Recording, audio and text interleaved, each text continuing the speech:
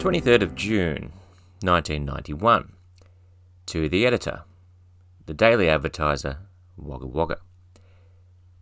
Dear Sir, it may well be, as I have read, that red wine helps prevent cancer, with white wine perhaps tending to give protection against heart disease. What has concerned me over some years has been to find a health benefit and therefore justification in drinking whiskey. In the Daily Advertiser, 19th of June, there was a report of the benefits to be gained from the consumption of the grain barley. It seems one of those benefits may be to lower cholesterol levels. In Australia, whiskey is made from barley. So, drink red wine to fend off cancer, drink white wine to protect against heart disease, drink whiskey to lower cholesterol. Add to that a beer to flush the kidneys, and we must surely be home and hosed.